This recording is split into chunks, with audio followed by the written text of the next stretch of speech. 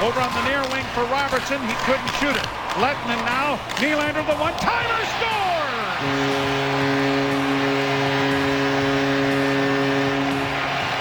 Willie Nylander, who scored 9 power play goals last year of 31 tallies, has a goal here and a 4-1 lead for Team White.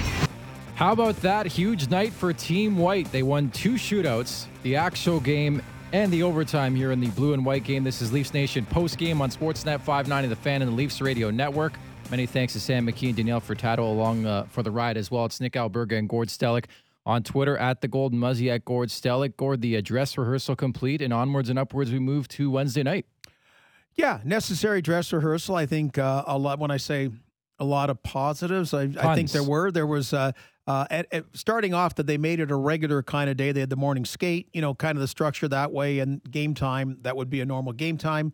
You get your great Austin Matthews goal, you get your Mitch Marner goal, you get Nick Robertson wiring it. You had some good goaltending early on by Freddie Anderson, and little bit lack of physicality like an all-star game would have, because you don't want any kind of injuries. I mean, we saw in Buffalo, Zemgus Girgensons out for the season with an injury the second or third day of training camp there. So that didn't happen, fortunately, tonight. But too bad there weren't fans there. Fans would have really loved that game. So those that listened to it or watched it, I hope they enjoyed parts of it. I heard it was quite a vocal crowd tonight at Scotiabank Arena. It sounded... Yes, well piped in. Actually, Mike Ross, our friend, who's the PA announcer, and he introduced Jimmy Holmstrom, and then he just kind of, in a fun way, just reminded everybody, you can't throw anything on the ice, whatever. So everyone's having a little bit of fun that way. My win of the night, the Barbers being closed, because these guys have some great flows going. Namely, Willie Nylander was a stallion to begin with. He is handsome as hell with the long flow right now. And if there's one player I wanted to notice tonight, jokes aside, it was Willie Nylander, because he needs to get off to a good start this season. He does. He had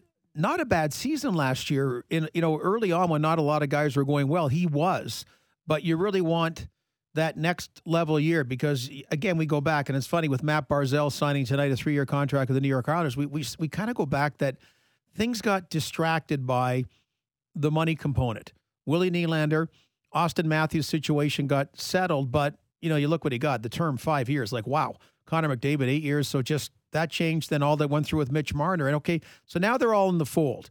And now let's get, when I say get what you pay for, it doesn't mean they're not trying. It doesn't mean they try any less, but there's a lot of money, more money than any other team has on their top 4 players. And, so you expect more in return, and hopefully a full 56-game season, because nobody had a full 82-game season for the Leafs last year. Well, actually 70-game season.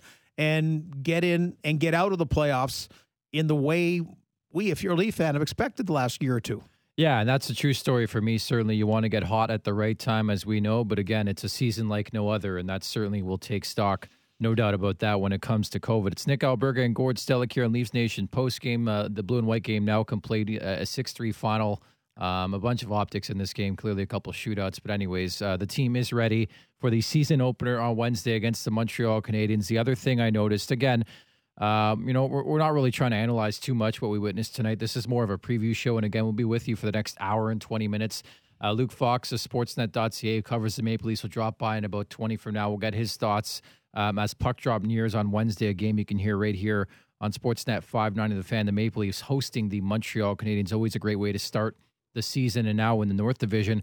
But another thing I noticed is Mikko Lehtinen, and I think they made a great call on the broadcast as well. It's not like this guy's 19, 20 years old. He's 26, almost to be 27, I believe, and will make presumably his NHL debut on Wednesday. He had a couple assists in this game, Gord. Yeah, and you go back to Nikita Zaitsev a few years ago, had a strong first year, then after not so much. I loved Ozaganov because Mark Savard called him Ozagetov, whatever. So they haven't had a lot of luck in that realm, but you've got to keep trying at it. Artemi Panarin's the all-time best example in recent history about these players that are undrafted and are basically free agents to everybody.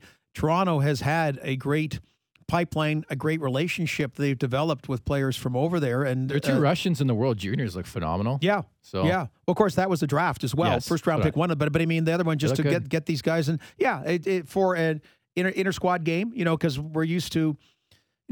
keep in mind last year, didn't Rasmus Sandin play like 38 minutes one preseason game? I think so. Okay, and it was all this. And, no stir in Toronto. No. Yes, and then, Liljegren and on and on. So you got a couple of first-round picks that haven't quite got to the level where you'd hope they would be right now with the Toronto Maple Leafs, and maybe one of them will make that. But, yeah, for a game tonight, if you're looking at one guy, and it's a bit hard because there's way more offense. Like it was loosey-goosey, a bit more scrimmagey, not as physical. It looked like a scrimmage, yeah, yes. But yeah, he did stand out, which is encouraging because the Leafs need the quality on D and also the depth on D. And again, that's among the storylines we're following. If you wanted to, bit by bit, some of the storylines here in this abbreviated training camp for the Maple Leafs was their new power play units, right? And we talked about it earlier. It sounds like they'll start the season with Matthews, Marner, Thornton, Simmons, and Riley, and then Tavares, Nylander, Hyman, Spezza, and Lettinen. And again, Lettinen a couple points in this game. A couple power play goals there in the third period from Team White. John Tavares with a great win. How about a shot by Nick Robertson as well?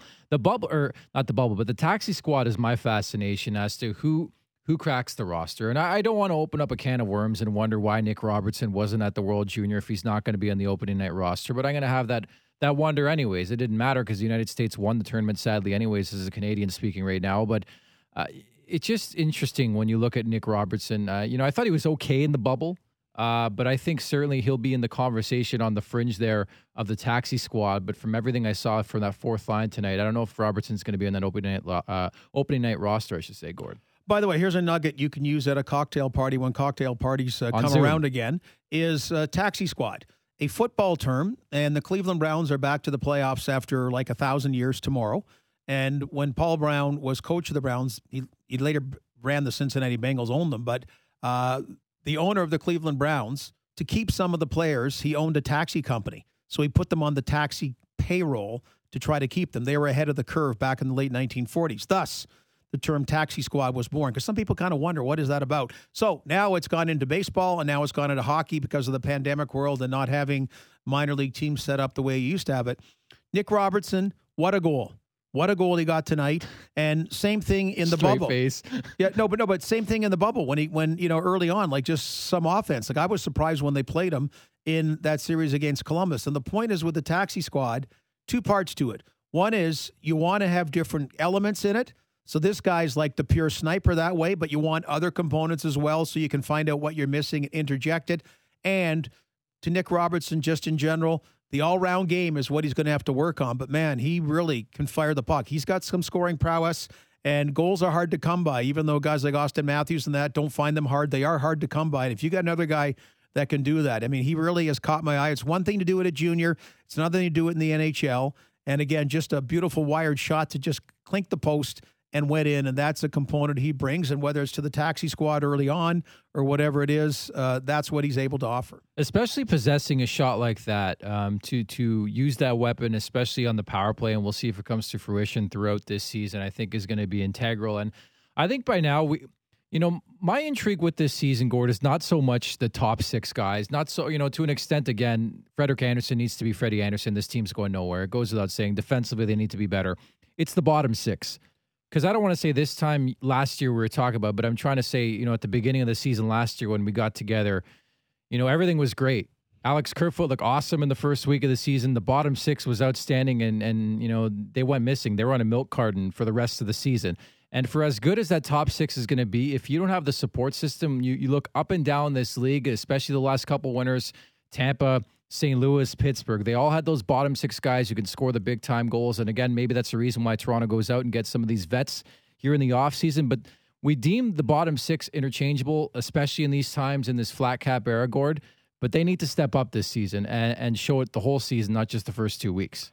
Nick, no Kasperi Kapanen and no Andreas Johnsson. So the Leafs have already made kind of a redo on what they projected their team to be. So a year ago, what they projected was these would be the depth kind of guys that you would have. And a Kadri moves up, which freed up some, cap space, even though Kadri's contract was relatively good from a team point of view. But that was a component. And you're right. Now they've changed all that. It showed in the playoffs where Sheldon Keefe basically had to keep one line on for 35 minutes. Right? He was getting nothing. Yeah. He was getting nothing. Or two lines. Okay, maybe say two. So to say two lines, keep them on. He was getting nothing. And I kind of thought, good on him because that's what I'm seeing. I'm seeing you're getting nothing from those guys. So I can remember a couple of years ago at the Leaf golf tournament. Dave Nonis was Rattlesnake? Leafs. I think it was a Rattlesnake that I used year. to work there. You know that? Did you? Yeah. What'd you do? Like a range attendant. It was the best job in the world. You're supposed to be a retired teacher to do that. You Yeah, but must I have was been like the 18. youngest. I walked around and hacked darts. You know? Okay. Well, that's not cool. anymore, but I did back in the day. It's Dave Nonis was the GM then, and basically he introduced all the players, and they stood up, and they're just a whack of players, and he said, "Here's what I got. We got a lot of guys fighting for jobs. Well, guess what? None of those guys did the jobs adequately, or not enough of those guys did the jobs adequately. So that's kind of what people is. Hey, Leafs got a bunch of guys now. Fine. I don't want the bunch. I want a number of them to give way more from the third line, especially, and fourth line. You're right. You need it. That was not happening last year at all. And you know whether it's the new guys, Thornton Simmons, how you choose to use them, whatever. Can Jimmy Vesey find a niche after he was such a heralded guy coming out of college, and on Mikheyev getting healthy? I'm not putting all these guys in the bottom two lines. They'll decide how they want to deploy them. But if you put somebody obviously in the top two line, it moves somebody else down. So yeah, it's got to be a lot better. They were getting nothing, and Kerfoot was a huge disappointment too. Everybody that was new, and again, I'll give them all a do-over because Cody Cece's gone and Tyson Barrie's gone and Jason Spezza is back now, which is great. But just that, hey, I don't know, the Mike Babcock, the new students didn't get an introduction, they didn't get welcomed down the office, and here, how can we do it? How can we make you fit? That just didn't happen. Unsurprisingly, Gord Stellick in midseason form. I'm Nick Alberga here on Leafs Nation postgame again. We'll have the broadcast coming up on Wednesday night. The season opener as the Maple Leafs host the Montreal Canadiens. Make sure to join us at 6:30 for Leafs Nation pregame before we get to the festivities of said night. The Maple Leafs lineup, we can go through it right now, at least up front. Joe Thornton, Austin Matthews, Mitch Marner, Jimmy Vesey, John Tavares, William Nylander. Then the bottom six, as we just referenced, we expect Ilya Mikheyev. Not sure in Alex Kerfoot. He didn't skate tonight, got banged up early in the week. If it's not him, it'll be Pierre Engvall and Zach Hyman on that third line. And again, this could change on a whim within a shift if the Maple Leafs come out sloppy. And then the fourth line, Alex Barabanov expected to make his NHL debut in that game. Of course, it seems like 18 years ago now they signed Barabanov, brought him over to North America, even Lettinen for that matter. Spets is centering that line, and Wayne Simmons has been waiting a long, long time to be a Maple Leaf. Will get his opportunity on Wednesday. No benching this year, Gord. No. Shout out to Jason Spezza. Yes. And Pierre Engvall, another intriguing guy. As you always say, the best posture in the league when he skates. Very, it's like a giraffe out there. But yeah, it's a long neck. So can they bring it to the next level? Because it's funny. We looked at waivers of Freddie Gauthier gone. Where is Freddie? All these guys. Was it Arizona? He signed I think he's on a PTO. Yeah. Just a lot of guys like that. That's just what's going on. Nick Patan. I mean, all these names that are been sort of moved in and out. And the New York Islanders have that perfect Matt Martin, Cal Clutterbuck, Casey Cizikas, whether you want to call it a third line or a 2B line or a 4A line or a little bit of everything. And that's what every team would like to get in some way, shape, or form, that kind of identity on the bottom six. I like this tweet from Canadian Opinions and at the Golden Muzzy at Gord Stellick, where you can write in, great offense with 9 goals scored, but horrible defense with 9 goals against. It's an accurate analysis of tonight's festivities, Gord. Well, again, it was like the old-fashioned all-star game. There weren't a lot of block shots. There wasn't a lot of physicality. And the worst thing that could have happened was somebody got hurt. So, yeah, they got through it. There's a predictability about it, but there's little things you were able to enjoy. So certainly from a team defense component, giving up that number of goals won't be good over a 56-game season. But I know, and we'll have the game on Wednesday against the Montreal Canadiens. It'll be for real. And they'll be tightening up, and there'll be block shots, and they'll be hitting, and there'll be physicality. Again, a glorified scrimmage, but we look now, Gord, at the back end, a new number one pairing. We like to see this. Morgan Rielly with newcomer TJ Brody again wearing number 78. We expect Jake Muzzin and Justin Holl to be a combo to start this season. And again, we talked about it off the the pregame. Travis Dermott's fighting for a playoffs or fighting for a roster spot right now, but it's the expectation that Mikko Lehtinen and Zach Bogosian will round out the six on the back end to start this season. But no doubt all these guys are going to get in, probably including my guy, Marty Marincin. Marty Marincin, yes. He does not go away. Marty Marincin again. But we're not even mentioning Depth. Rasmus Sandin and Timothy Liljegren again. Like, we're going to say, wait, these guys are first-round picks, so, like, we're bringing in the new again. Is Callie Rosen back too, Gord? Callie Rosen's back. But the same, what year is it? The same kind of hype we're giving. So see if someone develops makes the quantum leap. A guy that did that, and again, it's a forward, not a D, but Dennis Gurianov last year, right? Mm-hmm. Like what a quantum leap he made for the Dallas Stars. Like just, good enough rookie, then really made that next step. So I'm still holding out hope that one of those D can do it. And again, you don't need phenomenal D. You need solid D for starters. And then if a Morgan Rielly can excel at a certain level or whoever, that's a bonus. So yeah. But right now, handicapping the D because there's not a lot of exhibition games. And again, last year, Sandin, like he killed it in exhibition games, and then very quickly he couldn't do it in the regular season. You remember that? And just kind of went back to the minors, kind of meekly at that. But he broke training camp as a force or perceived force. And again, I think what they're trying to build here, and it's understandable, is internal competition, right? And I think the taxi guys up front can push. Travis Boyd's of the world, I think, was effective in his type of role. He's a bottom six, fourth line type guy, wins faceoffs. You need guys like that. But I think you want to create that healthy competition that we sort of missed the last couple of years. And that's why I think the taxi squad will be bigger than we think. And even on the back end, I think, especially on back-to-backs, who knows if Zach Bogosian will play every game this season. He is more of a veteran. Let's not forget he missed a long, long period of time with the Buffalo Sabres, signs with Tampa, was a healthy scratch in the Stanley Cup final. I mean, there is still wonders about Zach Bogosian long-term for a season, but you're going to need more than six guys, what I'm trying to say, on the back end. Yes, but again, I'll go back to that golf tournament because at the end of the year when Dave Nonis made that about, quantity, guess where Dave Nonis was at the end of the season? Unemployed. Okay? It just didn't happen. I'm trying to remember all the names that were back there. Then, 1 year wonder, Mason Raymond. That was a great 1 year wonder. I know it's a few years ago. Mr. PTO? Well, whatever, but he had a solid season. So I just it doesn't matter whether you're on a you can't be on a PTO and then play. You got to sign a contract. But but just those kind of guys to have that kind of season, even if you get 1 year out of them, that's a lot like a lot better than last year. And because you really, to your point that you started the whole conversation with, you got nothing from the bottom six. And I still maintain Mikheyev would have given you something had he not had that injury because he was really getting on a certain trajectory. But you kept changing them all on that, and you really got nothing substantial. You got you're right. You got outplayed in the bottom six basically every game. And I'll be honest in saying every year is going to be the same story, Gord. We're going to pop on Leafs Nation post-game, pre-game next year after this season. Hopefully it's a successful one for the Maple Leafs. We're going to talk about a brand new bottom six. I'll tell you that right now. We're going to talk about a couple new defensemen. You know why? Because there's four guys making $40 million, and that's just a fact of the matter. And that's why I think we should be prepared for that conversation.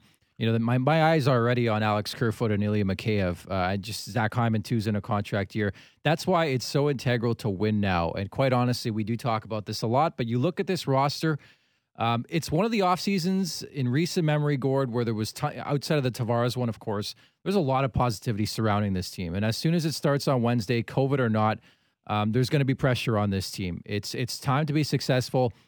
There's no excuse no more of the Boston Bruins, the Tampa Bay Lightning. It's an all-Canadian division. It's time for this Maple Leafs team to rise up this season. Well, yeah, and the fact is, in a cap world, it is limited. And I'm not saying I never liked the word haircuts, but you look at the Penguins when they were winning Stanley Cups. Sidney Crosby was signed. It's $8.7 million. Whatever the numbers are, Malkin a certain number. Teams had the Boston Bruins, great job keeping things in a certain structure. Tampa Bay Lightning, great job. Leafs, every man for himself, right? When it came money time, every man for himself. So that does factor in very much about about the window of opportunity to go out and win something. And, part of it nowadays is you're going to have to change things up. But if you have a winning product, guys want to come to your team. Guess what? Zach Bogosian, where did he do better? Buffalo or Tampa Bay last year? Yes, Tampa Bay. So he wants to go somewhere that's a good situation. Wayne Simmons, Joe Thornton. When you're at that stage in your career, your best chance is with what's considered a good opportunity on the ice. So the Leafs still have that cachet, and they've got to look and cultivate it and grow. Then more people will want to come. Not to mention, Jimmy Vesey, Gord, is finally home. Remember the conversation, the whole glitz and glamour of that offseason does not land in Toronto way back when in August, and now he's finally a Toronto Maple Leafs. I've been waiting a long time. I know Sam McKee, our producer, has been waiting for Jimmy Vesey to touch down in Toronto. And jokes aside, I mean, he is playing an integral role, at least to start this season. Expectation to play with John Tavares and Willie Nylander, not too bad. Yep, but this is his third spot, right? That's part of it. It's the third spot, but right. Yeah, if this is the right place to go, good on him. Again, all that hype that came out with part because he was a mature player coming out, and part is where he didn't want to go where he'd been, which is still a strange one because Nashville really felt confident he was going to sign there. That was it's kind of the new wave now that you just, that happened with John Marino with the Pittsburgh Penguins, right? Edmonton Oilers draft pick. He's done 3 years at Harvard. And if he goes one more year, Edmonton has no rights. So they got to give him up 7th-round pick to Pittsburgh, and he's a solid D. That's what the Leafs need this year. They need a John Marino. They need someone to develop like John Marino did with the Pittsburgh Penguins. Let's never mind Seth Jones, which would be great, or Shea Theodore, or the list goes on and on and on. But someone that is as steady as John Marino was in his first full year in the NHL. I guess much similar to what Justin Hall did last year, right? To an extent. You need a guy. You need a guy propel himself up the depth chart. Wasn't that a neat surprise last year? Like the guy, because no expectation. Well, we talk about the Frankie Corrado treatment that year that he was at. It was assumed when he would get the chance that he would make the NHL, and it didn't quite happen. And Frankie Corrado is a class guy, really is, but spent the whole year in the press box. And Justin Hall did that the year before, spent pretty well the whole year in the press box. And to his credit, when he got opportunities last year to play, he went out there, got himself a new contract, and he is the only Leaf defenseman last year whose game improved appreciably. The only one of anybody on the Maple Leafs. And again, as we talk over the next hour or two, let's not forget and keep in mind throughout this season, a new team is entering this league, the 32nd franchise in Seattle. And it'll be interesting, Gord, from that perspective. I know it's a crazy season and all that, but how the Maple Leafs prepare themselves for the Seattle expansion draft too. Well, they did well last time losing Brendan Leipsic, right? Yeah, and who was out of the league, by the yes. way, and rightfully so. Oh, yeah, bigger problems than just being out of the league. And if people can't remember, he had again, why you got to be smart on social media. Just leave it at that, okay? Shout out to Anthony D'Angelo. Why you got to be smart on social media nowadays? Jeez, I talk to with my kids, my young adults all the time. You got to be smart on social media. But point is, what's going to be the challenge for Ron Francis in Seattle is that George McPhee and Kelly McCrimmon already kind of showed that it's not worth it, to go and make a deal with them, because pretty well every deal that, okay, don't protect this player, we'll give you, say, like Shea Theodore or something like that, backfire on the team making the deal. So I think be like the Leafs. Hey, whatever, get a list together and we'll protect the best ones. You take the next one, and we'll take our check. I think this time around, it's going to be much tougher for Seattle to wheel and deal as opposed to Vegas, just because I think you would think NHL teams have learned a lot from the Vegas experience, right? They batted 1,000 Vegas. They batted 1,000. They don't know what losing is yet. No, but I mean, they batted 1,000 in every one of those deals. It's incredible. Yeah. Let's hope the Blue Jays bat 1,000 here in the offseason, because thus far, no, but thankfully we're talking Maple Leafs. We roll on here in Leafs Nation postgame. Luke Fox is coming up. It's Nick Alberga and Gord Stellick here. Leafs Nation postgame, Sportsnet 590 The Fan, and the Leafs Radio Network. Time for a little hockey talkie. This is Leafs Nation postgame on Sportsnet 590 The Fan and the Leafs Radio Network.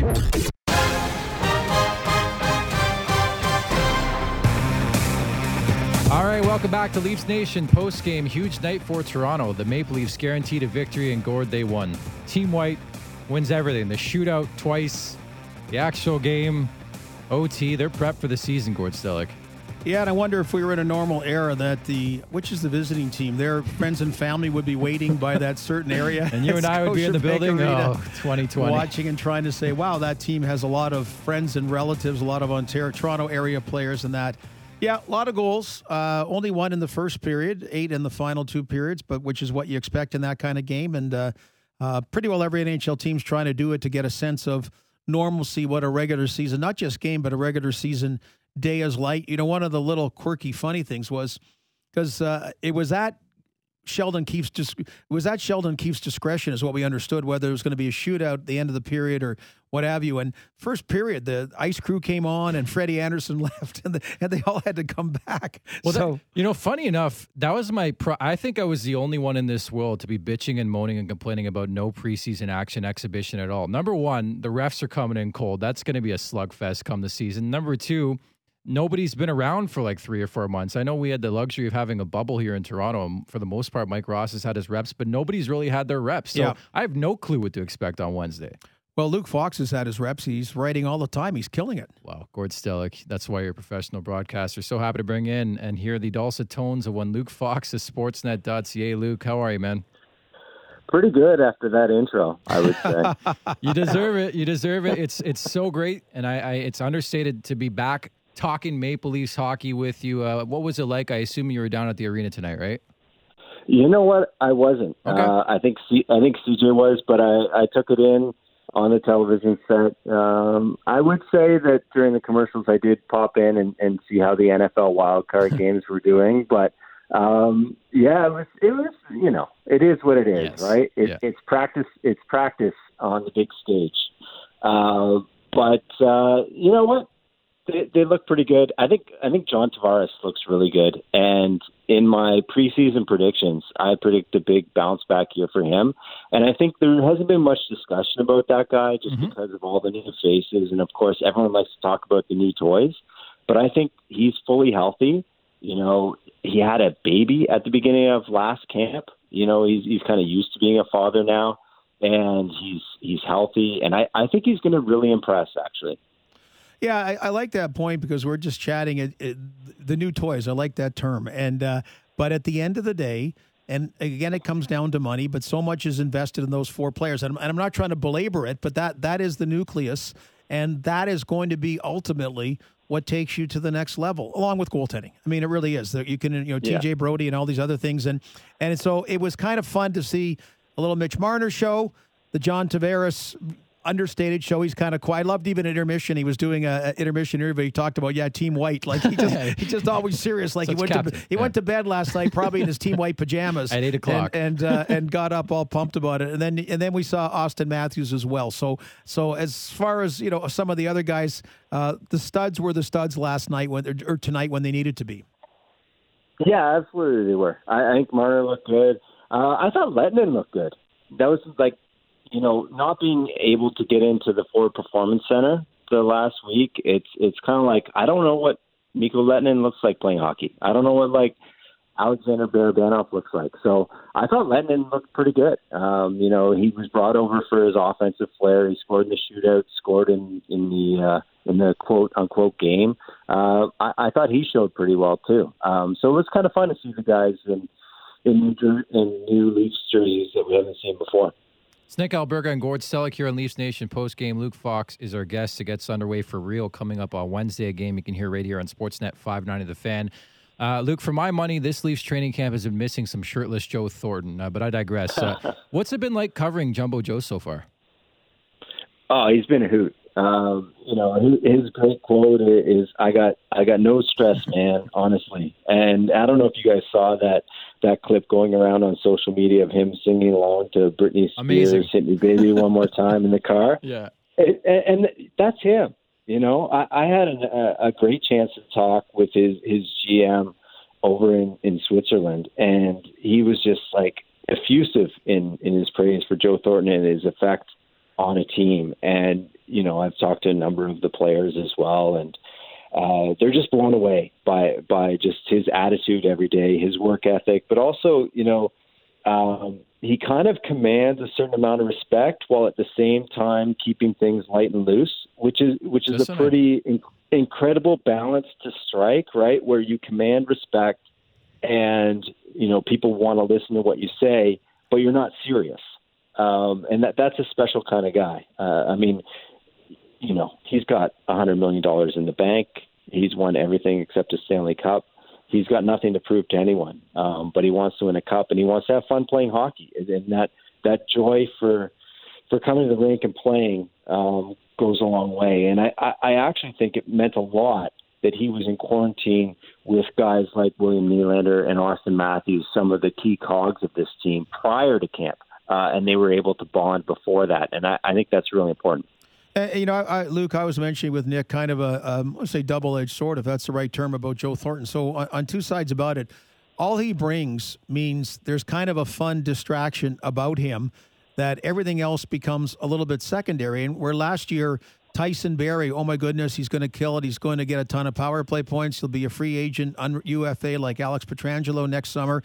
And TJ Brody's kind of the same, except because of Joe Thornton, you don't have that kind of, oh my goodness, there's not a lot of money to spend, and they spent it on TJ Brody. Like, he'll kind of be able to assimilate a little bit quieter with less spotlight on him. And on the flip side, Sheldon Keefe said, we're not going to make the same mistake disrespecting Jason Spezza last year, not allowing Tyson Barrie or Kerfoot to get comfortable early on. Joe Thornton, I'm going to put you on a big line. I'm going to just you're welcome. You're going to be valuable, okay? Wayne Simmons, you're going to be in a power play right now. You guys are going to be valuable parts. We really want you here. We embrace you here.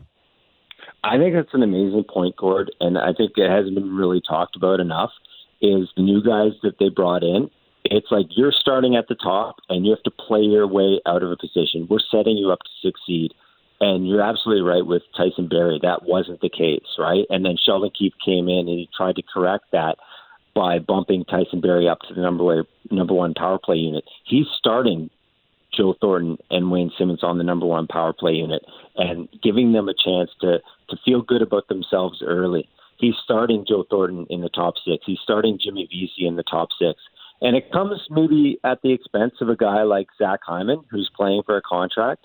And this is by no means, I don't think, done, signed, sealed, delivered. I think the lines will be in flux throughout the year.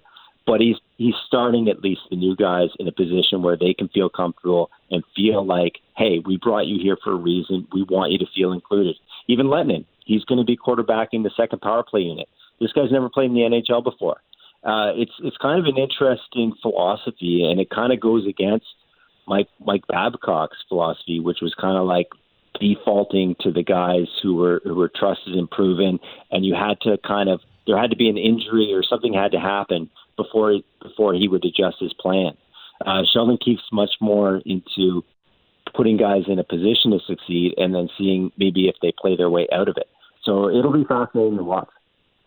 In conversation with Luke Fox here, it's Nick Alberga and Gord Stellick, Leafs Nation postgame. Team White defeating Team Blue here 6-3. Not really the story, but the one thing I wanted to ask you about was Alex Kerfoot. He didn't skate tonight. Pierre Engvall, we expect, could play on that third line in the opener, but is there any update on Alex Kerfoot's injury? Not so far, no. I think we're looking at 4 days now that he hasn't participated with the group. He skated on his own. So, and Keefe has kind of been downplaying the injury. It's a leg injury, but, there aren't a lot of specifics. But I would say the coach is really high on that third line, and the third line really never got an identity last year. So he's pretty pumped to try and create this third line with Kerfoot, with Hyman, with Mikheyev, and to try and create a shutdown line to kind of free up the top six. So, there's been a lot of hype on Kerfoot, and I'm sure he's put a lot of pressure on himself. I know he wasn't happy with his first season as a Leaf. And so it is kind of interesting that they're giving him a chance to be a center and to be an important cog of this machine. But, yeah, the team is he's questionable for the opener. Let's put it that way. But I'm sure when he's healthy, he'll take Engvall's spot. I thought Engvall looked good tonight, though, as a matter of fact.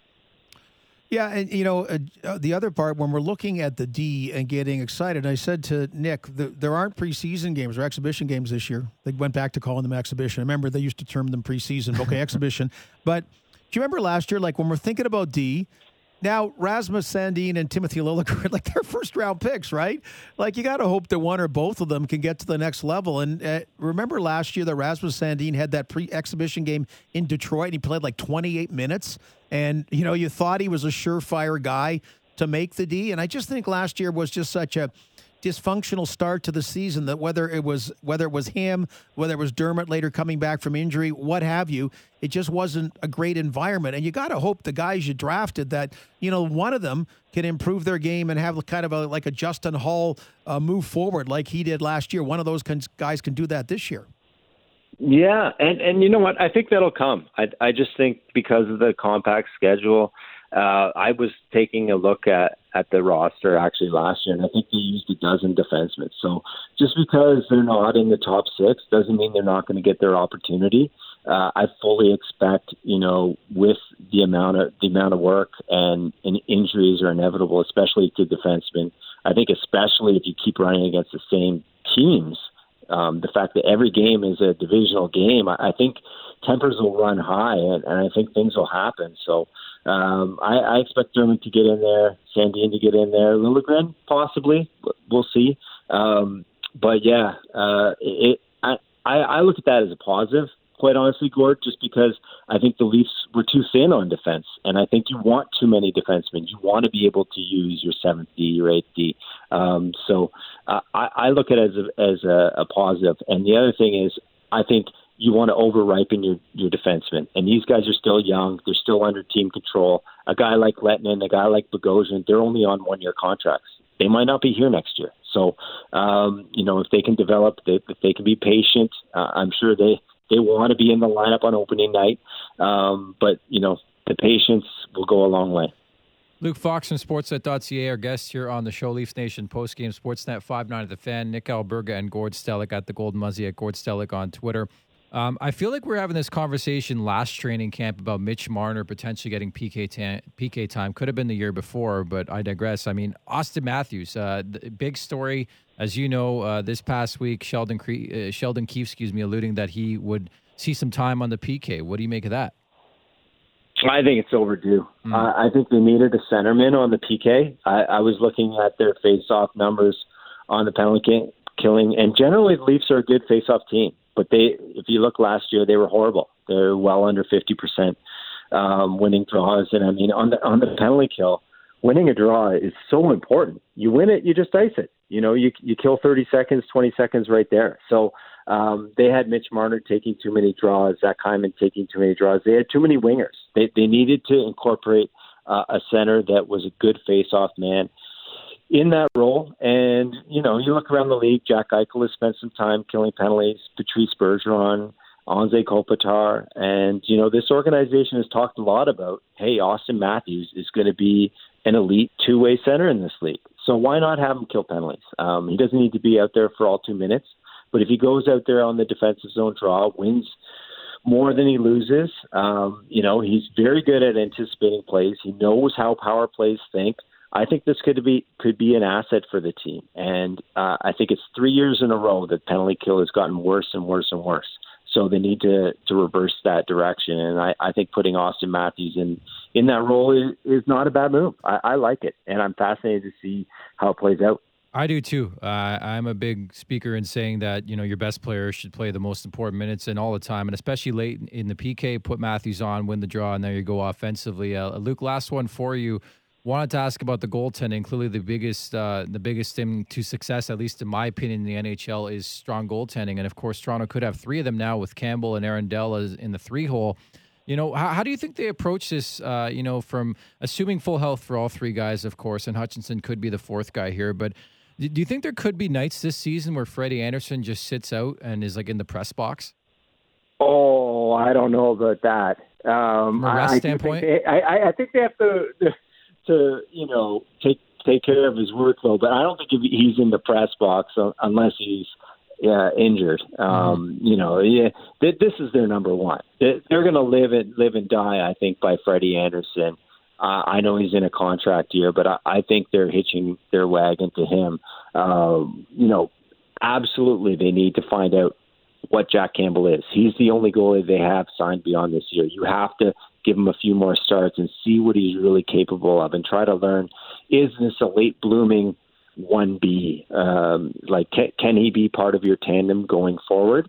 I think you have to learn a little bit more about Jack Campbell, and I really like the Aaron Dell signing.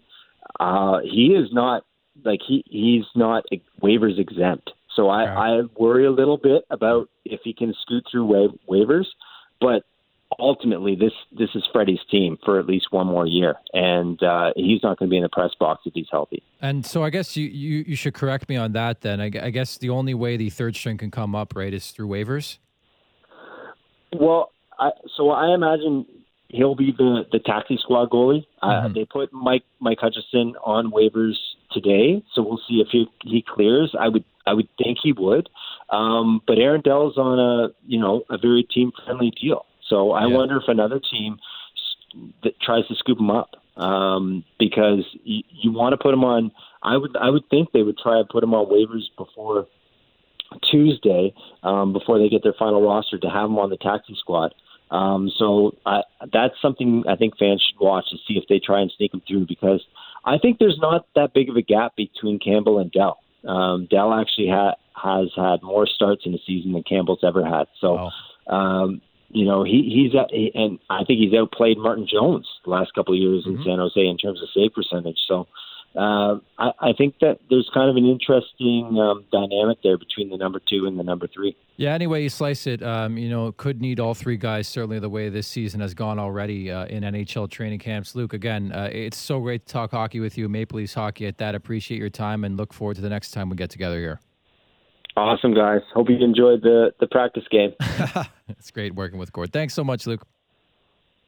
Cheers. There you have it. Luke Fox of Sportsnet.ca. I believe we're going to hit the break, or do you want to make a quick comment? Yeah, just a quick one because of because of the sudden retirement of Corey Crawford today with the New Jersey Devils, that the likes of Aaron Dell, that maybe 2 days ago would be more likely to clear waivers. New Jersey's going to have to look for some goaltender probably on the waiver wire. So correct me if I'm wrong, and I hate to put you on the spot. What I was trying to get at with Luke, I mean, they always want to keep Freddie Anderson fresh. Are you able to play your third string netminder, or does he have to go through waivers? Is he a part of your roster? I'm saying, can you say one night, okay, we're gonna let Anderson rest, not even skate, and we're gonna go with Campbell as the starter and Dell as the backup, or does it have to be a waiver thing?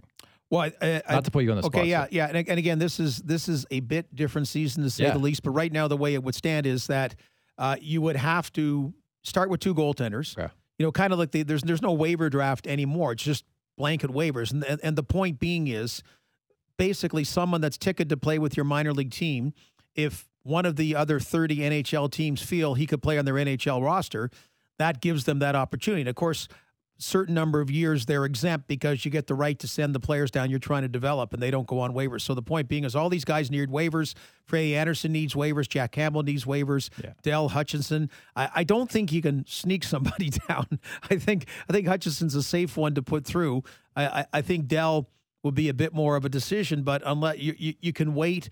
And you don't hope for an injury, but all of a sudden, if an injury did happen, then that would give you a little bit of freedom. I think there's a little bit more concern that Dell could be possibly claimed. But either way, your season's not going to rise or set with a number 3 goaltender in the big picture. Yeah, and again, I just had to ask the load management question. It was more from that point of view. But thank you for the clarification on that front, because everything's my pleasure, Nick. My pleasure. Everything's so different this year. Like, there's so many rules, honestly, and us even covering the game. I'll speak for myself. I don't even know half of them. Like, it's pretty crazy how different the season is. And I was under the idea that you can just rip your third stringer in there, but that's not the case, clearly. So. Well, once they clear waivers, there's a period of time they can go up and down seamlessly. So you have to pretend they're with confusing. The Toronto Marlies, and the Toronto Marlies are playing, even though that's not the case anymore. Exactly. And so waivers are still there. And the point about waivers was to guarantee guys chances to play in the NHL that could merit a chance if their own organization doesn't want them. I was always told there'd be no math, which again is quite funny as my last name. Calculus. Yeah, could have been algebra. That's true. Okay, there's algebra. Okay. That's Gord Stellick. I'm Nick Alberga. We roll on here on Leafs Nation postgame. Following the break, we'll hear from some of the people involved in tonight's scrimmage, blue and white game. And, of course, the Maple Leafs get set for their season opener coming up on Wednesday as they host the Montreal Canadiens. Nick Alberga and Gord Stellick on Twitter at the Golden Muzzy at Gord Stellick. This is Leafs Nation postgame on Sportsnet 590 The Fan and the Leafs Radio Network. Blue and white at night. We own the night. This is Leafs Nation postgame on Sportsnet 590 The Fan and the Leafs Radio Network.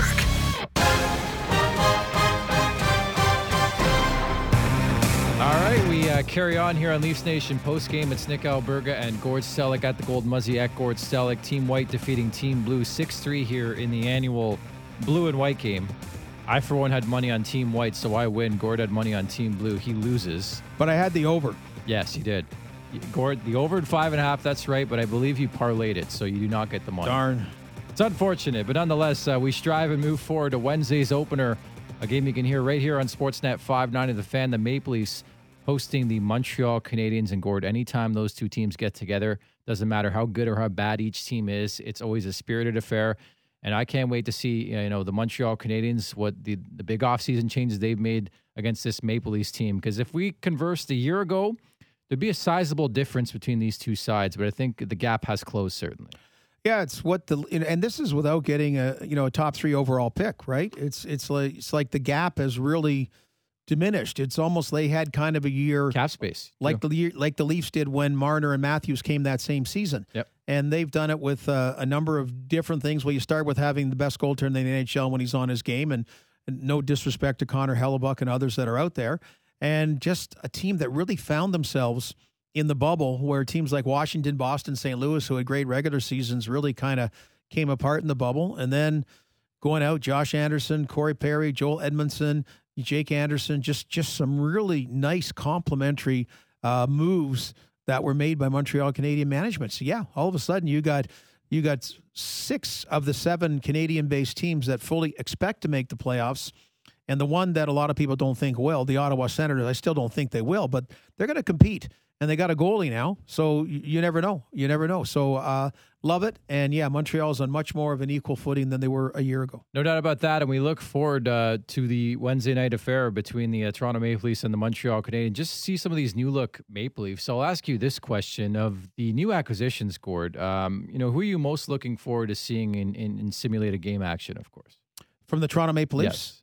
Because I was saying Josh Anderson of Montreal. Yeah. I'm intrigued what he's going to do. Burlington boy, of course. Former Cougar. Yeah. Oh, to me, just TJ Brody. How's he going to fit in? Because a year after, Tyson Barrie looked like a sure thing, and Cody Ceci looked like a decent enough thing, and neither really worked out. That's what they need. So I think it'll be easier for Joe Thornton and Wayne Simmons, and as Luke Fox called them, the new toys, to play those kind of roles, that they have with experience. But have the stud defenseman TJ Brody be the stud defenseman they thought he was when they signed him. All right, with that in mind, we hear now from the head coach of the Maple Leafs after this one tonight, Sheldon Keefe.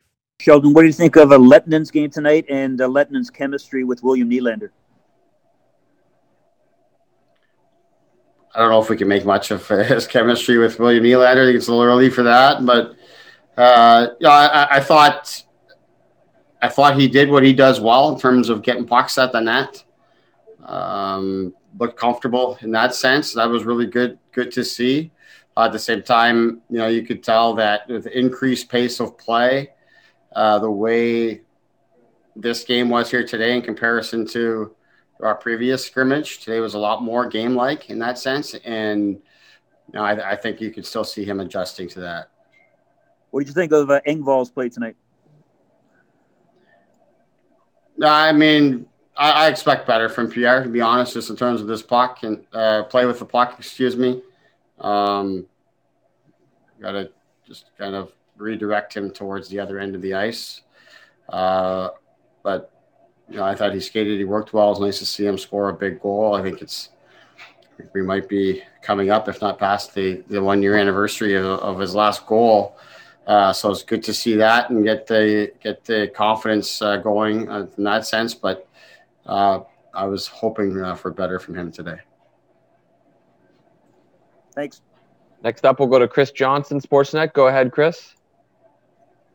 Hi, Sheldon. I'm sure in your day-to-day life you've become used to wearing a mask, but I'm wondering what it was like to actually wear it on the bench and how much of an adjustment that might be as you do it this season. You know what? Wearing it on the bench actually is not nearly as difficult as wearing it on the ice in practice. We're still able to talk, and players are able to hear you when you're standing behind them like that. But on the ice in practice is really difficult to communicate and explain drills and talk to the entire group. So I found that to be the most difficult thing. I didn't find it to be too much of a big deal, other than just communicating with officials a couple times. That's a challenge. They can't read your lips. Sometimes it's loud, the music and all those kind of things, and you can't see. You can tell they can't see my lips. They can't really hear me. So that was a challenge, but didn't find much of a challenge with the players. All right, we'll go to Jonas Siegel, The Athletic. Go ahead, Jonas. Hey, Sheldon, do you anticipate making any changes to the main group after what you saw tonight? We're going to have a discussion tomorrow, but I wouldn't see that. Obviously, I would expect the group to grow, given that we'll add the taxi squad and we'll have some individuals there. So I think it'll grow, but in terms of changes, I don't think you'll see much of that. And with guys like Lettinen, Barabanov, do you just kind of have to let them play out some of their inexperience that they do have over here? Well, yeah, we do. We need to give them an opportunity. I think we've done that throughout this camp and throughout, through here today. You give them that chance, but obviously the puck's going to drop, and we're playing for real. And every game, and every point matters. So we've got to be very mindful of that. So we want to give the players an opportunity to grow for sure. But the circumstances of the training camp, circumstances of the season, they don't allow for as much time as you'd like or as you may require. So they've got to find a way to adjust very quickly, and just not just them. It's any player that's really competing for a job. The Joey Andersons, Adam Brooks, Patan, Boyd, these kind of guys. Normally they'd get multiple exhibition games to be able to make their mark and get comfortable and really kind of show you who they are, what they can bring to the group. But the circumstances are different. They're not normal. And it's those guys that it affects the most. We just have to make decisions and make the decisions quickly and do what's best for the team. All right, we'll take two more. We'll go to Terry Cochin, Toronto Sun. Go ahead, Terry. Hey, Sheldon, I know it's just the one game, and what you take out of it going forward, maybe not a ton, but there's some things you didn't like about some players. What were there a couple of players that stood out in your mind that gave you something to chew on as you head into tomorrow? I don't think there's a whole lot there, to be honest, Terry, in terms of us, making difficult decisions or anything like that. I think more what I'm saying, because it's such a short time frame, I don't think there's a whole lot that's make us change our mind on anything that we have done going into this situation. I thought the guys we expect to be really good today were. I thought Austin and Mitch were dynamic all over the ice. Seemed like they could have had 3 or 4 goals each themselves, and didn't go in as much for them. But Willie was also very good. John scored a big time goal to start the game. So those guys we expect to be really good. I thought that they were. But we're starting to see the potential of guys like Joey Anderson and Adam Brooks and these kind of guys. It's between the scrimmage and then again today, that those guys really stood out positively. Travis Boyd's getting more comfortable, but unfortunately, the camp's over here now. We gotta press on to the next phase. But it's nice to see that the depth is there for us and that those guys competed. What do you think of Joe on the line, Sheldon? I thought Joe did his part. That's a lot of minutes for him out there today. We went into this, we weren't just going to spread the minutes out evenly. We were going to play as though it was a real game, a real exhibition game, in the sense that, we would try to win and put our guys in situations similar to would be in a regular season. In Austin and Mitch's case, and because we don't have our entire lineup playing on one team, Joe was attached to those guys all the way through the game, and I thought I went with them, shift for shift very well. I was on the bench with them in the second period, and Joe seemed like he had lots of legs, lots of energy, and was actually excited to get going. And gave me a little crap for not calling on him on a couple shifts that I bypassed them for some other guys. But it was all really good to see. And like I said, I think he did his job on the line. Puck came to him. He advanced it, moved it to those guys in good spots. At times, he really spread the ice and created space for those guys in the neutral zone to do their thing. He's adapting his game a little bit, obviously, because those guys have the puck so much, but I think the line did just fine. Obviously, 34 and 16 are the guys that are carrying the mail for it, but Joe's doing his part. All right, and the last question goes to Marty Klinkenberg, Globe and Mail. Go ahead, Marty. Hi, Sheldon. That was a lot of fun tonight to watch. I wanted to go back to Mikko. And I was just wondering how much you knew about him before. Clearly, your scouts liked him a great deal. His teammates this week have kind of talked about him and have been very positive. And it looked like he had a pretty good game tonight. So, where are his positives for you? Well, his positives, as I already talked about, he moves the puck with confidence, especially on the offensive side of the red line. Gets it to the net. Puck comes off his stick very well. Just something as simple as the shot that gets through that Willie gets a tip on. That's a strength of his. You watch a lot of his games in the KHL, a lot of his points. That's the source of it, just getting the puck by the first and second layer and getting it to the net, and good things happen for the forwards down there, whether it's power play or even strength. So that's a real positive for him. Probably the biggest positive of all is just his attitude, his approach. He's a hard worker. He listens well. He asks questions. He responds well to coaching. Those are all, to me, the most positive things that will lend itself to growth. All right, there you have it. Sheldon Keefe, the head coach of the Maple Leafs. And I caught my headliner was like a minute in, the bus that he ran over Pierre Engvall. What a long neck deserved to get that, Gordo. Wow. Yeah, he's not going to be his agent or PR agent. He even brought back his last goal from a year ago. Wow. Well, you know what? I like it because we talked earlier about the Leafs need way more from their bottom two lines. And actually, Sheldon Keefe's the guy that articulated last year about with, 10 games or 15 into the abbreviated season when they had a good hold on the playoffs and it was slip sliding away. And so obviously a salvo aimed at Pierre Engvall about that, you want to know that last year wasn't good enough. And I like a coach that is unafraid to say those things. Just be honest. It's not like you're targeting anybody. You're just being honest in constructive criticism. So, yeah, Pierre Engvall took a dart, but not to the back, from the front, from the full front, that if you want to play on Sheldon Keefe's team,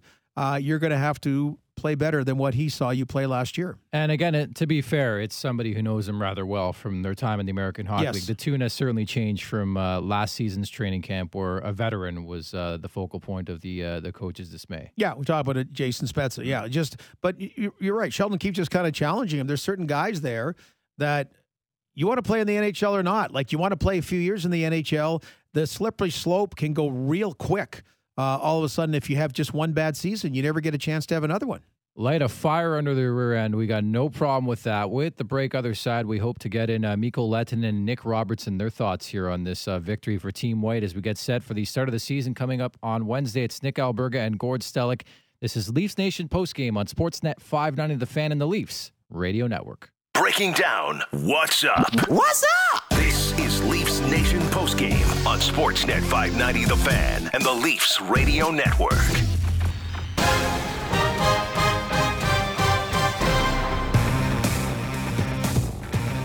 All right, welcome back to Leafs Nation postgame. It's Nick Alberga and Gord Stellick on Twitter at the Golden Muzzy at Gord Stellick. Again, there's a lot of different new players on this Maple Leafs roster. Among them is a sort of veteran defenseman, I guess you can call him, from his time in the KHL, a standout in the Continental Hockey League. It feels like it was a long, long time ago the Maple Leafs signed Mikko Lehtinen, Gord. Well, yeah, and a long, long time ago since he didn't get drafted. He's undrafted. He'll be 27 years old in a couple of weeks. And these are the great, and we've mentioned it before, Artemi Panarin's the best example of that, the kind of player that can basically go anywhere. And he decided he wants to come to Toronto, and he's coming here as a very mature finished product. How good that finished, and no pun intended, product is coming over from Finland or playing in Finland, we'll find out. But he's also played this year. So the other part is he's had games in the KHL. So this guys are looking for exhibition games. He isn't one of them. He's like Joe Thornton. He's had a whack of games overseas. Do you think Lehtinen called Ben Andrus or Roman Polak and said, "Can I wear 46? Is that okay?" Yeah, well, I think so. Is there a Rolex involved in those trades? Well, you made the gay comment about in the junior games, who wears watches anymore when they gave those watches out? So, yeah, I think it's something different than Rolex right Leafs now. Nation postgame needs to be 6 hours so I can go over my gripes of the IIHF. They're officiating, but that's a show for another day.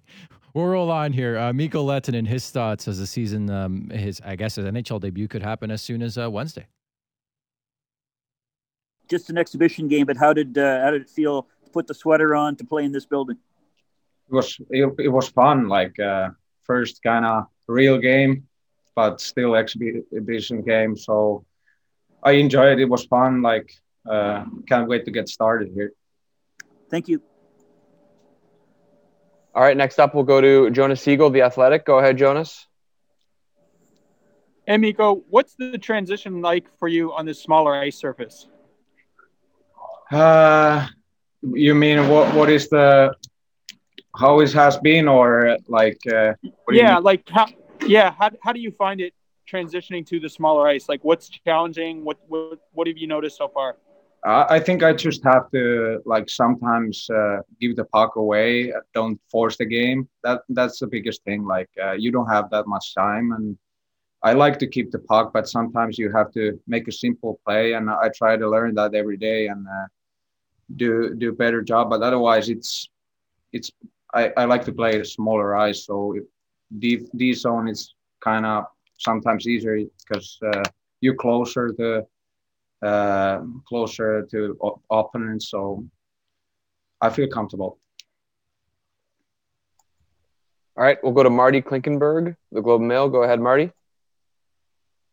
Hi, Mikko, and welcome to Toronto. I know that you've had a significant career playing in Europe, but I'm kind of wondering if there's anything that has surprised you so far here, and kind of in your first game, it's an exhibition.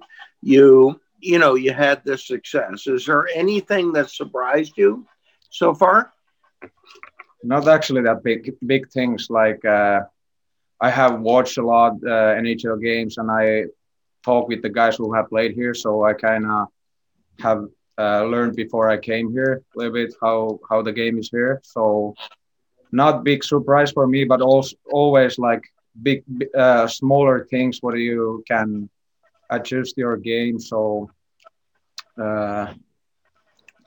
just smaller things and bits in a game. Well, when you just to follow up, this was it was an exhibition tonight, but you clearly had a very nice game. How do you feel about how you played tonight? I felt like I could play better actually, but it wasn't my best game. But there was a situation where I can do better, and a situation where I did really well. So I just try to learn every day and just get ready to opening night.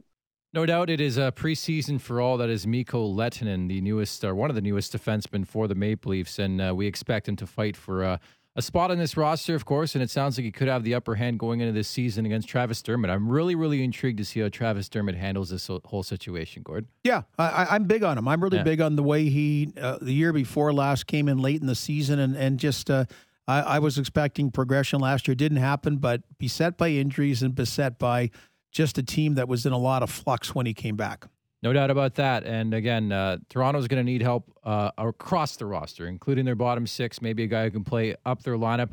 Eventually, I'm talking about rookie Nick Robertson. Played pretty damn well, I felt, in the bubble when he got his moment. It's unsure at this point if he'll start on opening night, but no doubt will play a factor at some point in time, you would think, in this Maple Leafs season. Let's hear what Nick Robertson had to say tonight. Nick, thanks for doing this. Just wondering, there was a quick opportunity you had on the slap shot. What did you see developing up to that and before you pulled the trigger? Yeah, it was actually funny. Willie was going to give me a one-timer and ask if I was good at one-timers, and it's just fortunate that, the puck went in the right area. And when I saw it, I just knew how to get it off quickly. And usually when doing a shot like that, I would kind of go low, and fortunately went in. Thanks so much. Next, we'll go to Terry Koshan, Toronto Sun. Go ahead, Terry. Hey, Nick, we've come to know what kind of a motivated hockey player you are. Is there any extra for you given where, the spot in the lineup right now might be a little bit tenuous, or how do you see that? Yeah, I think I always find ways to motivate myself. I think even after today's game, wasn't the best, to be honest. But, I got to go back and, learn what I got to do. But every day is kind of like a day where I can learn from others. And, where I stand in the roster, I know that no matter what, I have to keep working hard, and that's what I continue to do. Thank you. And last question goes to Kevin McGran, Toronto Star. Go ahead, Kevin. Hey, Nick, good to see you again. Just given how things turned out with Team USA and the World Juniors, any regrets that you weren't there, or what? Just your thoughts on how Team USA did and how much you might have liked to be there? Yeah, I mean, it would have been nice, but again, it was kind of like a situation to be stuck in, and I'm really glad to see them win. I know a bunch of the guys there, and for the U.S. to win a gold medal and even just watching it was really nice. And as far as regrets, whatever, I mean, the whole thing behind it was still uncertain, and we thought the safest way was to be able to stay here, but unfortunately they won, and congratulations to them.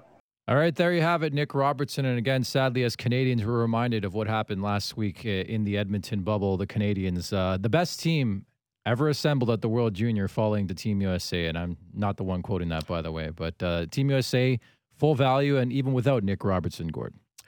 Yeah, and you again, because we haven't talked about it, but that was a great Canadian team. Weren't tested at all, which shame on Lafreniere. Unfortunately, when you saw with Kirby Dach, right? Why that happens. But the other part is this past year, the 2020 draft, there weren't as many guys taken from that U.S. national program. Where the year before, there were a whack of them. So you realized how much they had played together, many of the USA players. But Nick Robertson, 55 goals last year. He could, if there was, I'm curious this season, if everything was non-COVID, would he go back to the Peterborough Petes? I don't know. Right. Like when you get 55 goals, and the fact that Sheldon Keefe played him in the playoffs, like I was surprised that he put him in. And then he would have been in the World Junior too. Yeah. So but with there being no definite plans for Junior right now, he's definitely going to be on the taxi squad, and he got a nice goal. He wired it off the post. I didn't realize. I knew he's from the States. I knew he's from California. Now, being born in Pasadena, California, doesn't mean that's where you lived in. Quite often, that's just the hospital. But what a bummer. No Rose Bowl either there. They had to move the Rose Bowl from Pasadena, California to a different site. So he's been kind of a displaced guy. But what a commitment he showed, that he wanted to stay in Canada, right? And not have the 14-day quarantine somewhere down the road. And he basically stayed and trained kind of on his own and really made a commitment to be a professional athlete. I think this is a perfect time to pimp my work at sportsnet.ca, and it is the Sportsnet Fantasy Hockey Draft Kit. And among the conversation I had in my variety of articles and videos was the Rookie of the Year conversation, who's going to be involved in there. And Nick Robertson, of course, technically still a rookie in this league, and maybe, who knows, a dark horse. You never know what can happen, but certainly I think we put stock in older type rooks. Artemi Panarin was 48 when he won the Rookie of the Year. It changed the terminology of the award a tad, but the Rangers have a bright future, no doubt, with Igor Shesterkin and Alexis Lafreniere. Kirill Kaprizov's another guy, Gord, with the Minnesota Wild. Ilya Sorokin with the New York Islanders. I tell you, it's amazing, the goalie factory that Russia has truly become. Because if you do remember, 25 years ago, it was Finland, and then more Finland. It's all about Russia now, Gord. Well, I'm trying to remember the lineage, but there was a period where it was Quebec, yep. And you're right, Finland. Actually, it was curious that people went to quest. It was like the Dalai Lama was in a mountain in Finland, and people made to try, basically it was nuts. Long pilgrimages to find out, in a country with so few people, how do you develop so many? Yeah, how many you have so many excellent goaltenders, and then of late, Russia's just been off the chart. Although Askarov, my one observation was he's got to get a goalie stick that sticks with him. I don't know. He's got some stick on him. He kept losing his stick all the time. That Gorilla Glue, that they advertise on TV. Not to give them free advertising, but that was an issue. That glove was a major league issue too. So how about Mikko Lehtonen for Rookie of the Year? How about that? That's a wild card, right? Because I play fantasy hockey, and actually one of my leagues, 14-team league. It's a deeper league at that. But Mikko Lehtonen was taken. Somebody took a flyer, knowing that Mikko Lehtonen would be on the second power play. And I know it's just a preseason inter-squad game, whatever you want to call it, but he had a couple points in this game on the power play. Okay, so let's, Gurianov, it was kind of his second full season in the NHL. How about Kiviranta? How about Nick Robertson be Kubalik? I like that. Yeah, that kind of thing, the kind of person that bursts on the scene that's kind of under the radar and just kills it. I do think if I'm picking a Rookie of the Year right now, that Bowen Byram, just because Colorado's going to be so solid. Yeah. Boy, when the second period, when Canada started rushing the puck, him and Drysdale, wow. They're disgusting. I mean, that was impressive, and they just kept going, and they created actually the most offense to kind of get Team Canada going. But it's nice that the Leafs had, well, for the first time ever, they had, dare I say 4? Well, 3 anyway. It would have been 3. But 3 different Rookie of the Months the same year in Austin Matthews, Mitch Marner, Willie Nylander. So what are there, 7 months in the regular season? So, that's phenomenal that 3 of them at least were Rookie of the Month at least once. So at least to get one back in the picture that Nick Robertson has that potential. There aren't as many months this year for Rookie of the Month. That's nice. You always want to have someone coming. In a perfect world, your scouts churning somebody out. Rodion Amirov, Gord. Yeah, well, could be. Not right now, but could be down the road. Played well at the World Juniors. But that's why I'm so amazed that Rasmus Sandin's been written off by a lot of people.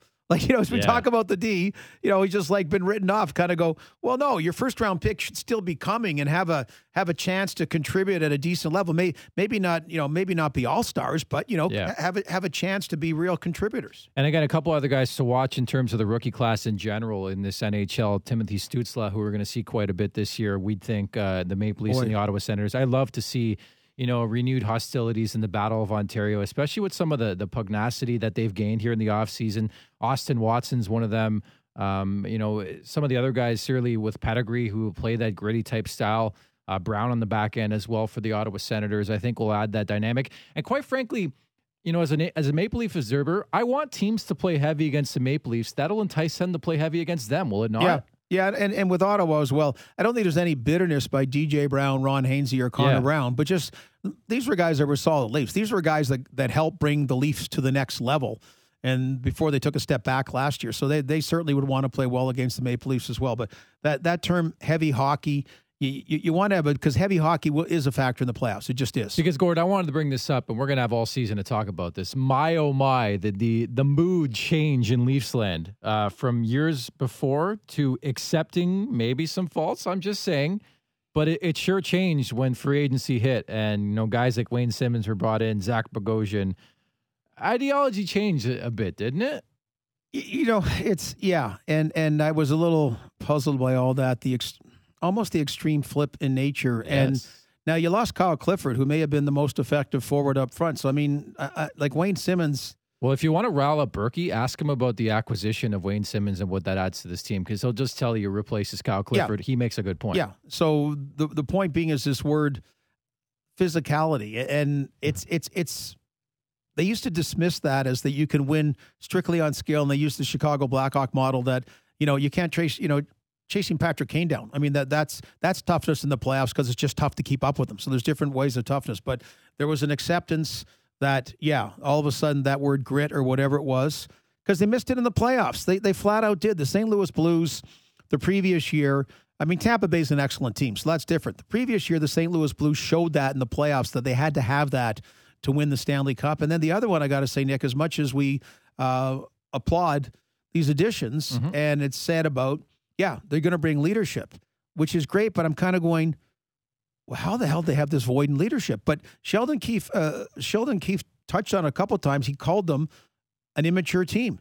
And I thought that was just so the strength was their youth and vibrance on the ice, but then Sheldon Keefe's kind of alluding, but off the ice, they got to get a little bit more mature in the leadership, so they would have had a regular season they should have had last year and didn't, and then in the playoffs. So, great these guys are coming, but also like, wow, how come there's a leadership void with the elite players there? And exactly, and I don't think that was an indictment of John Tavares, by the way. I think, honestly, Tavares has been exactly as advertised. I know people would disagree, and maybe from an offensive standpoint last year, but I think he's really attached, or was in the past, to Mitch Marner. Like, I think John Tavares, and we've talked about this ad nauseum, especially off air, the intangibles that a John Tavares brings to the table. Deflection. I mean, he did this for a long, long period of time. Wherever he's played, he's worn the C, whether it be Oshawa, whether it be the New York Islanders. I think John Tavares, funny enough, weirdly enough, Gord, I think is undervalued in this market. Well, it's interesting because contracts, all of a sudden everyone looks at them all, whatever, and how much of the cap they eat up. This guy made a commitment to come here that people thought Steven Stamkos had a better chance of making 2 years earlier. The odds were more that way, less Tavares. And, wow. He came here. He took the wrath of New York Islander fans. Still is, yes. Yeah, but they have cutouts in their building ready to go. But that was a decisive message to the Toronto Maple Leafs and gave a whole different element of respectability. Now, the Stanley Cup was awarded to the Leafs the day he signed, which was incorrect. And the other thing is Kyle Dubas said on that day. And I took him at his word that I had assumed discussions were with all the other guys and they were going to follow in place, and a missed opportunity happened. That wasn't the case. So it became a distraction, which wasn't Tavares' fault, because the thing was Tavares had said, can you sign me and keep the other guys? And it was yes. And I thought, okay, that's like the day the late Pierre Lacroix called all the Avalanche people and their agents. Okay, Forsberg, Patrick Waugh, Joe Sakic, Rob Blake, here's the skinny. And they all said, okay, we're in. And these are the amounts. And I thought that was the same, but it wasn't. And I think this year in general, piggybacking off your point, there's got to be a buy-in, Gordon. I'm not just talking about hockey. I mean, it's been fun to talk the last hour and a half, but we sort of avoided the obvious in the room that COVID's going to have a huge impact on this season, whether we admit it or not, right?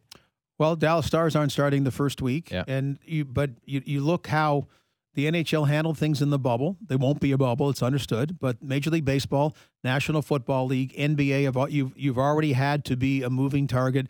You look at the schedule, and we're looking forward Wednesday, the game, the Leafs, Montreal Canadiens. But so you look at the schedule. Yeah, a lot of games are crammed in. You go, wow, there's these 5-day breaks. Well, that's because, they've got things ready that if you have to move, that's where they'll be moved to. So they're going to have to react to all these things, and it's going to happen. What a year. The baseball-style back-to-backs, the buffer zones, as Gord just alluded to in the schedule, but great. And one constant, Gord, you and I working together. Wednesday night, it's the season opener at home against the Montreal Canadiens. Can't wait for all of them, but just nice to get it going, and you're right. Everyone stay safe. That's going to be important throughout.